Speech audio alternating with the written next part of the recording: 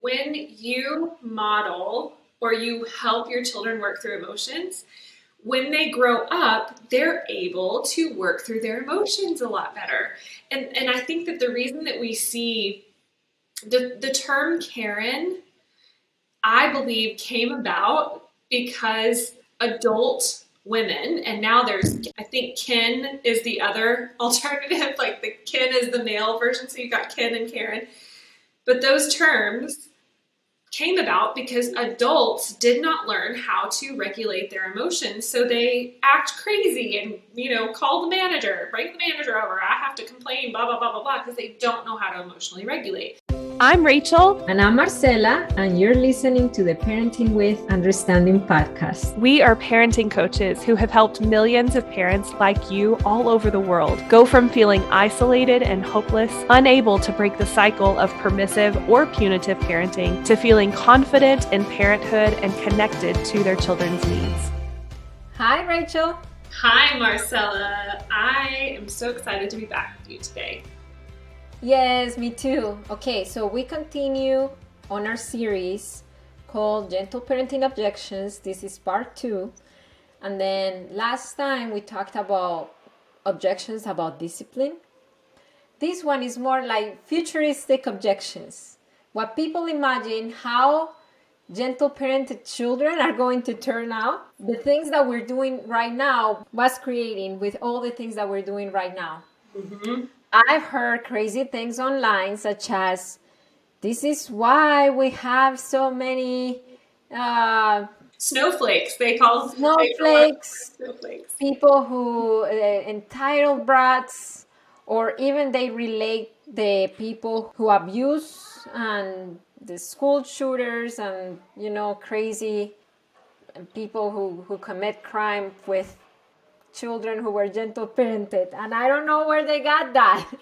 I think they're assuming that those children had no discipline, so that's why they are going into schools or think they can break rules. I think that's the thing, is that they think that we're not disciplining, and they think that we just let our children do whatever they want, and that's what they see in these children that are doing horrible, terrible acts.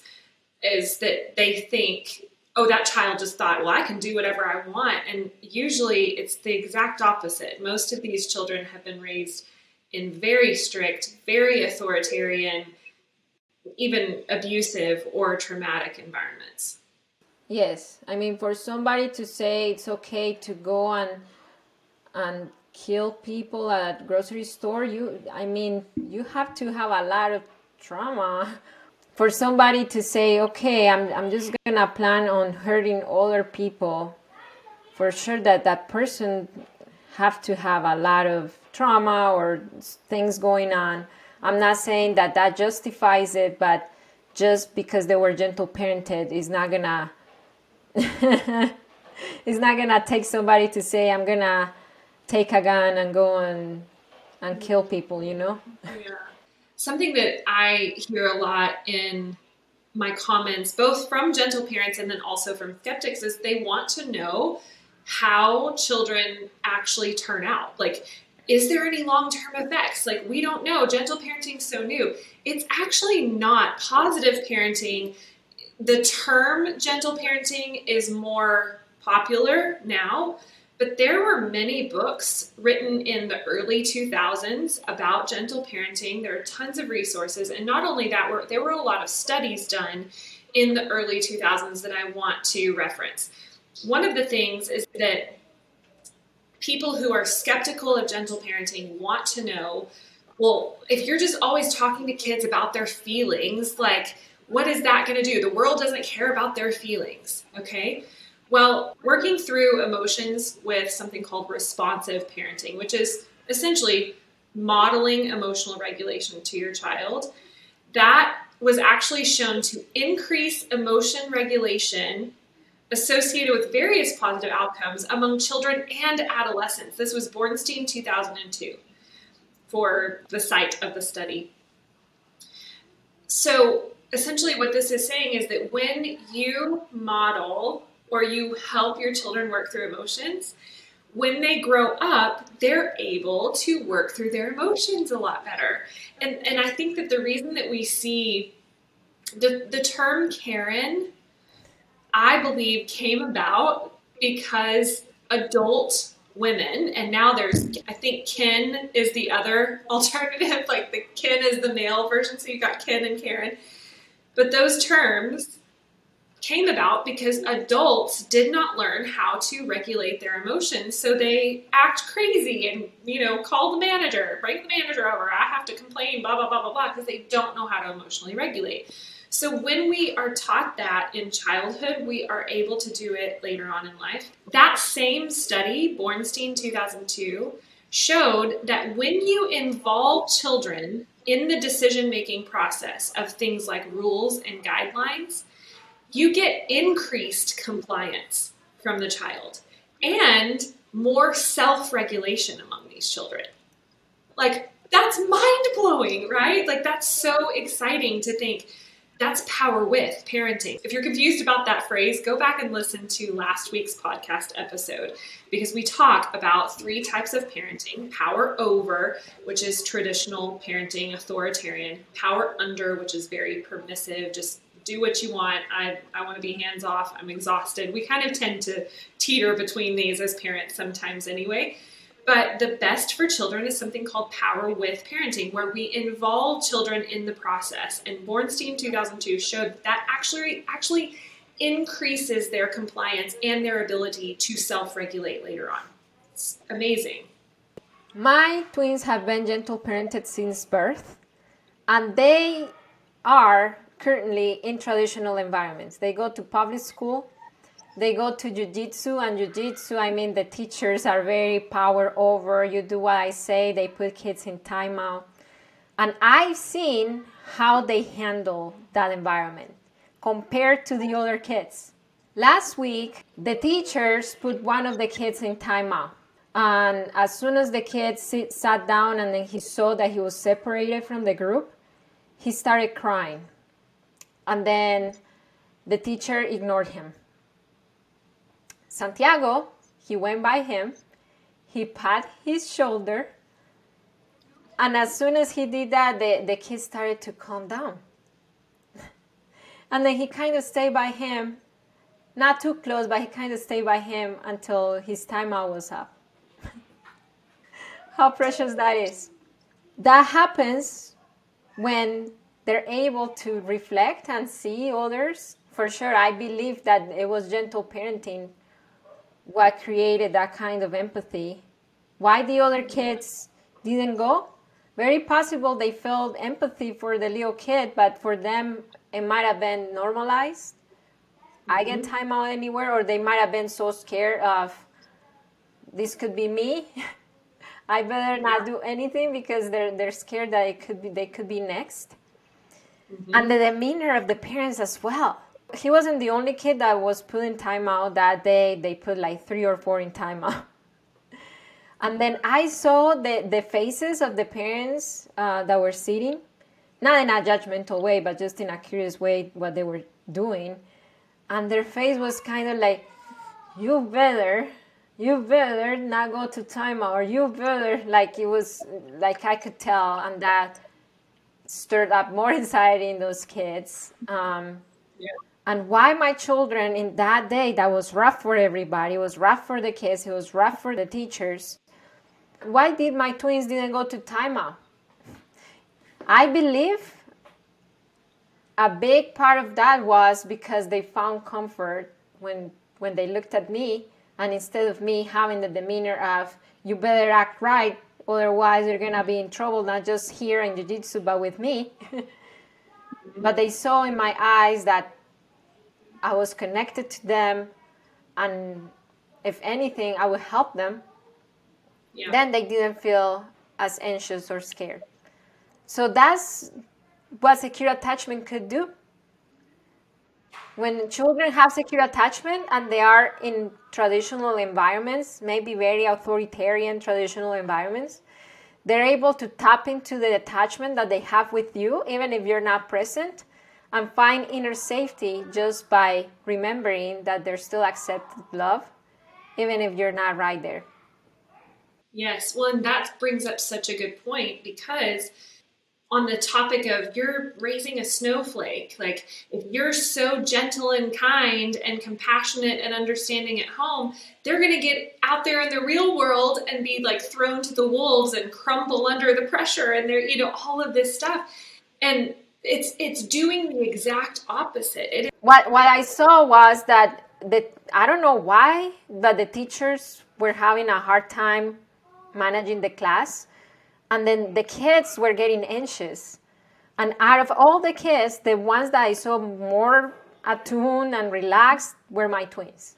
Yeah, which may very well be the only gently parented children in that room, and like it's so interesting to look at how they handled that environment, where not only did they see a very authoritarian approach coming from the jiu-jitsu leaders, but they also saw a whole bunch of children getting in trouble, and like they had that inner safety and inner peace to not only like stay with, like to be compliant with their leaders, but also to comfort, to be empathetic and to comfort the other children. And it helped the other child. So that's such a great example of it's actually doing the opposite. We're afraid that we think I've got to be tough in the home to raise my children for a tough world. I need to be hard on them because the world is hard. I can't tell you how many times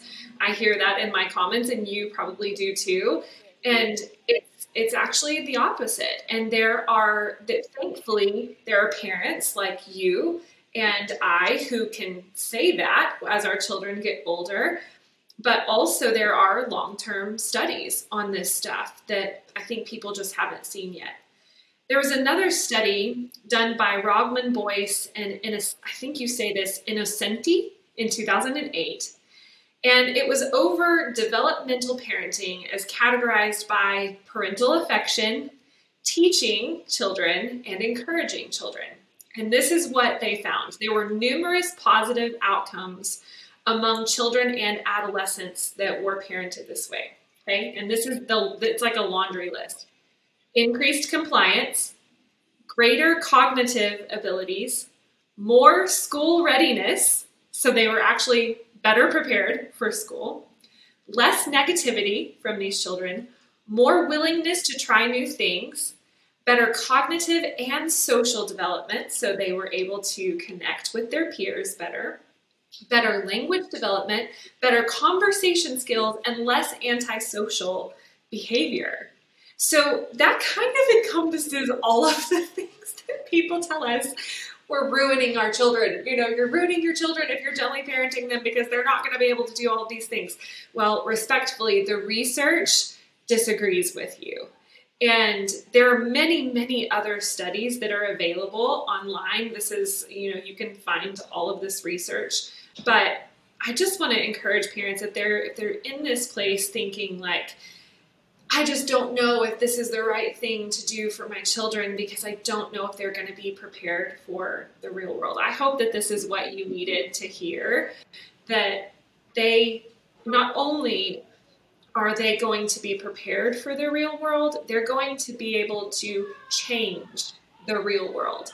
The more of us who are gentle parenting, the less likely we're going to have Karens and Kens and all of that in the future. We're not going to have people blowing up and, storming out of places because they actually know how to regulate their emotions and they know how to effectively communicate through issues, through problems without resorting to fear, manipulation, or control-based tactics. Now, you have an ebook. How can the ebook support this process? Yeah, whenever I wrote the Considerate Conversation Formula, it was really, I wrote it originally for myself. It was kind of like I needed a tool to help me in the moment. I needed something to give me steps. That's the way my brain works. I need a step-by-step formula. And I needed it to be super simple. But I also, as I was writing the book, I was thinking, I don't want this to just be something I can use with my 2-year-old. She was 2 at the time whenever I wrote it. I want this to be something I can use forever. And I want this to be something that other parents can use forever. So the considerate conversation formula, it is a 5-step, very simple formula to move children from chaos to calm. And it's a conversation flow, essentially. And it gives you 5 simple steps to know how to respond in a moment when your child is going crazy, and be able to talk to them by identifying the underlying need, meeting that need, and then going back and addressing and correcting behavior. It's just a simple conversation flow. And it made a world of difference for me. And that was one of the reasons why I turned it into an ebook. I originally wrote it because I was like, okay, I'm going to take all this knowledge that I've gained and I'm going to create something for myself that I need, because I still found myself saying, what did that one book say? What did that one video say? What did that one class say? I need to know what I'm supposed to do here in the moment. You can hear Peyton playing in the background. And I wrote down what I do. I was like, okay, this is what I do whenever I am able to handle it well. Let me see if I can actually figure out a phrase to use with this. And I did. And I turned it into an ebook. And I love, it's helped thousands of parents now. And if you feel like this is something that you need, if you're in that place where you're just like, okay, I need something in the moment, because I listen to all of your TikToks and I listen to all of your reels and I have attended the free classes, and I still find myself being in this place where I'm just like, okay, what do I do right here in the moment? You can open the description of this podcast and there will be a link there for you, and you can grab that and have it now in your toolbox. I was thinking about another story, but I want you to imagine something. If you're listening to us, the cycle breakers listening. Cycle breaker, imagine this. Imagine that the next time that your child faces an uncomfortable situation with an unsupportive, non-gentle parenting adult, that instead of your child feeling scared and scared to death to speak up, that they're able to find the courage within themselves that you've been providing for them and speak up. How would you feel if your children were to go to the real world with that tool? That's what gentle parenting does. Children who were put down, shut down, don't speak to me that way, you do as I say, don't have that tool. Number 2, when your child is older and they are in their first romantic relationship, how would you feel if they're able to spot on early signs of abusive interaction and get out right away, instead of grabbing the arm or speaking a certain way, being normalized to them, and for them to realize that they're being gaslit, that they're being psychological and emotional abuse when it's already too late. Yeah. That's what gentle parenting can do for you and your child. Yeah. Number 3, how would you feel in the future? Let's just say your older child has had an interaction with a boss, and then they label them as like, you're lazy, or you're like whatever thing the boss wants to label them because they're frustrated about something.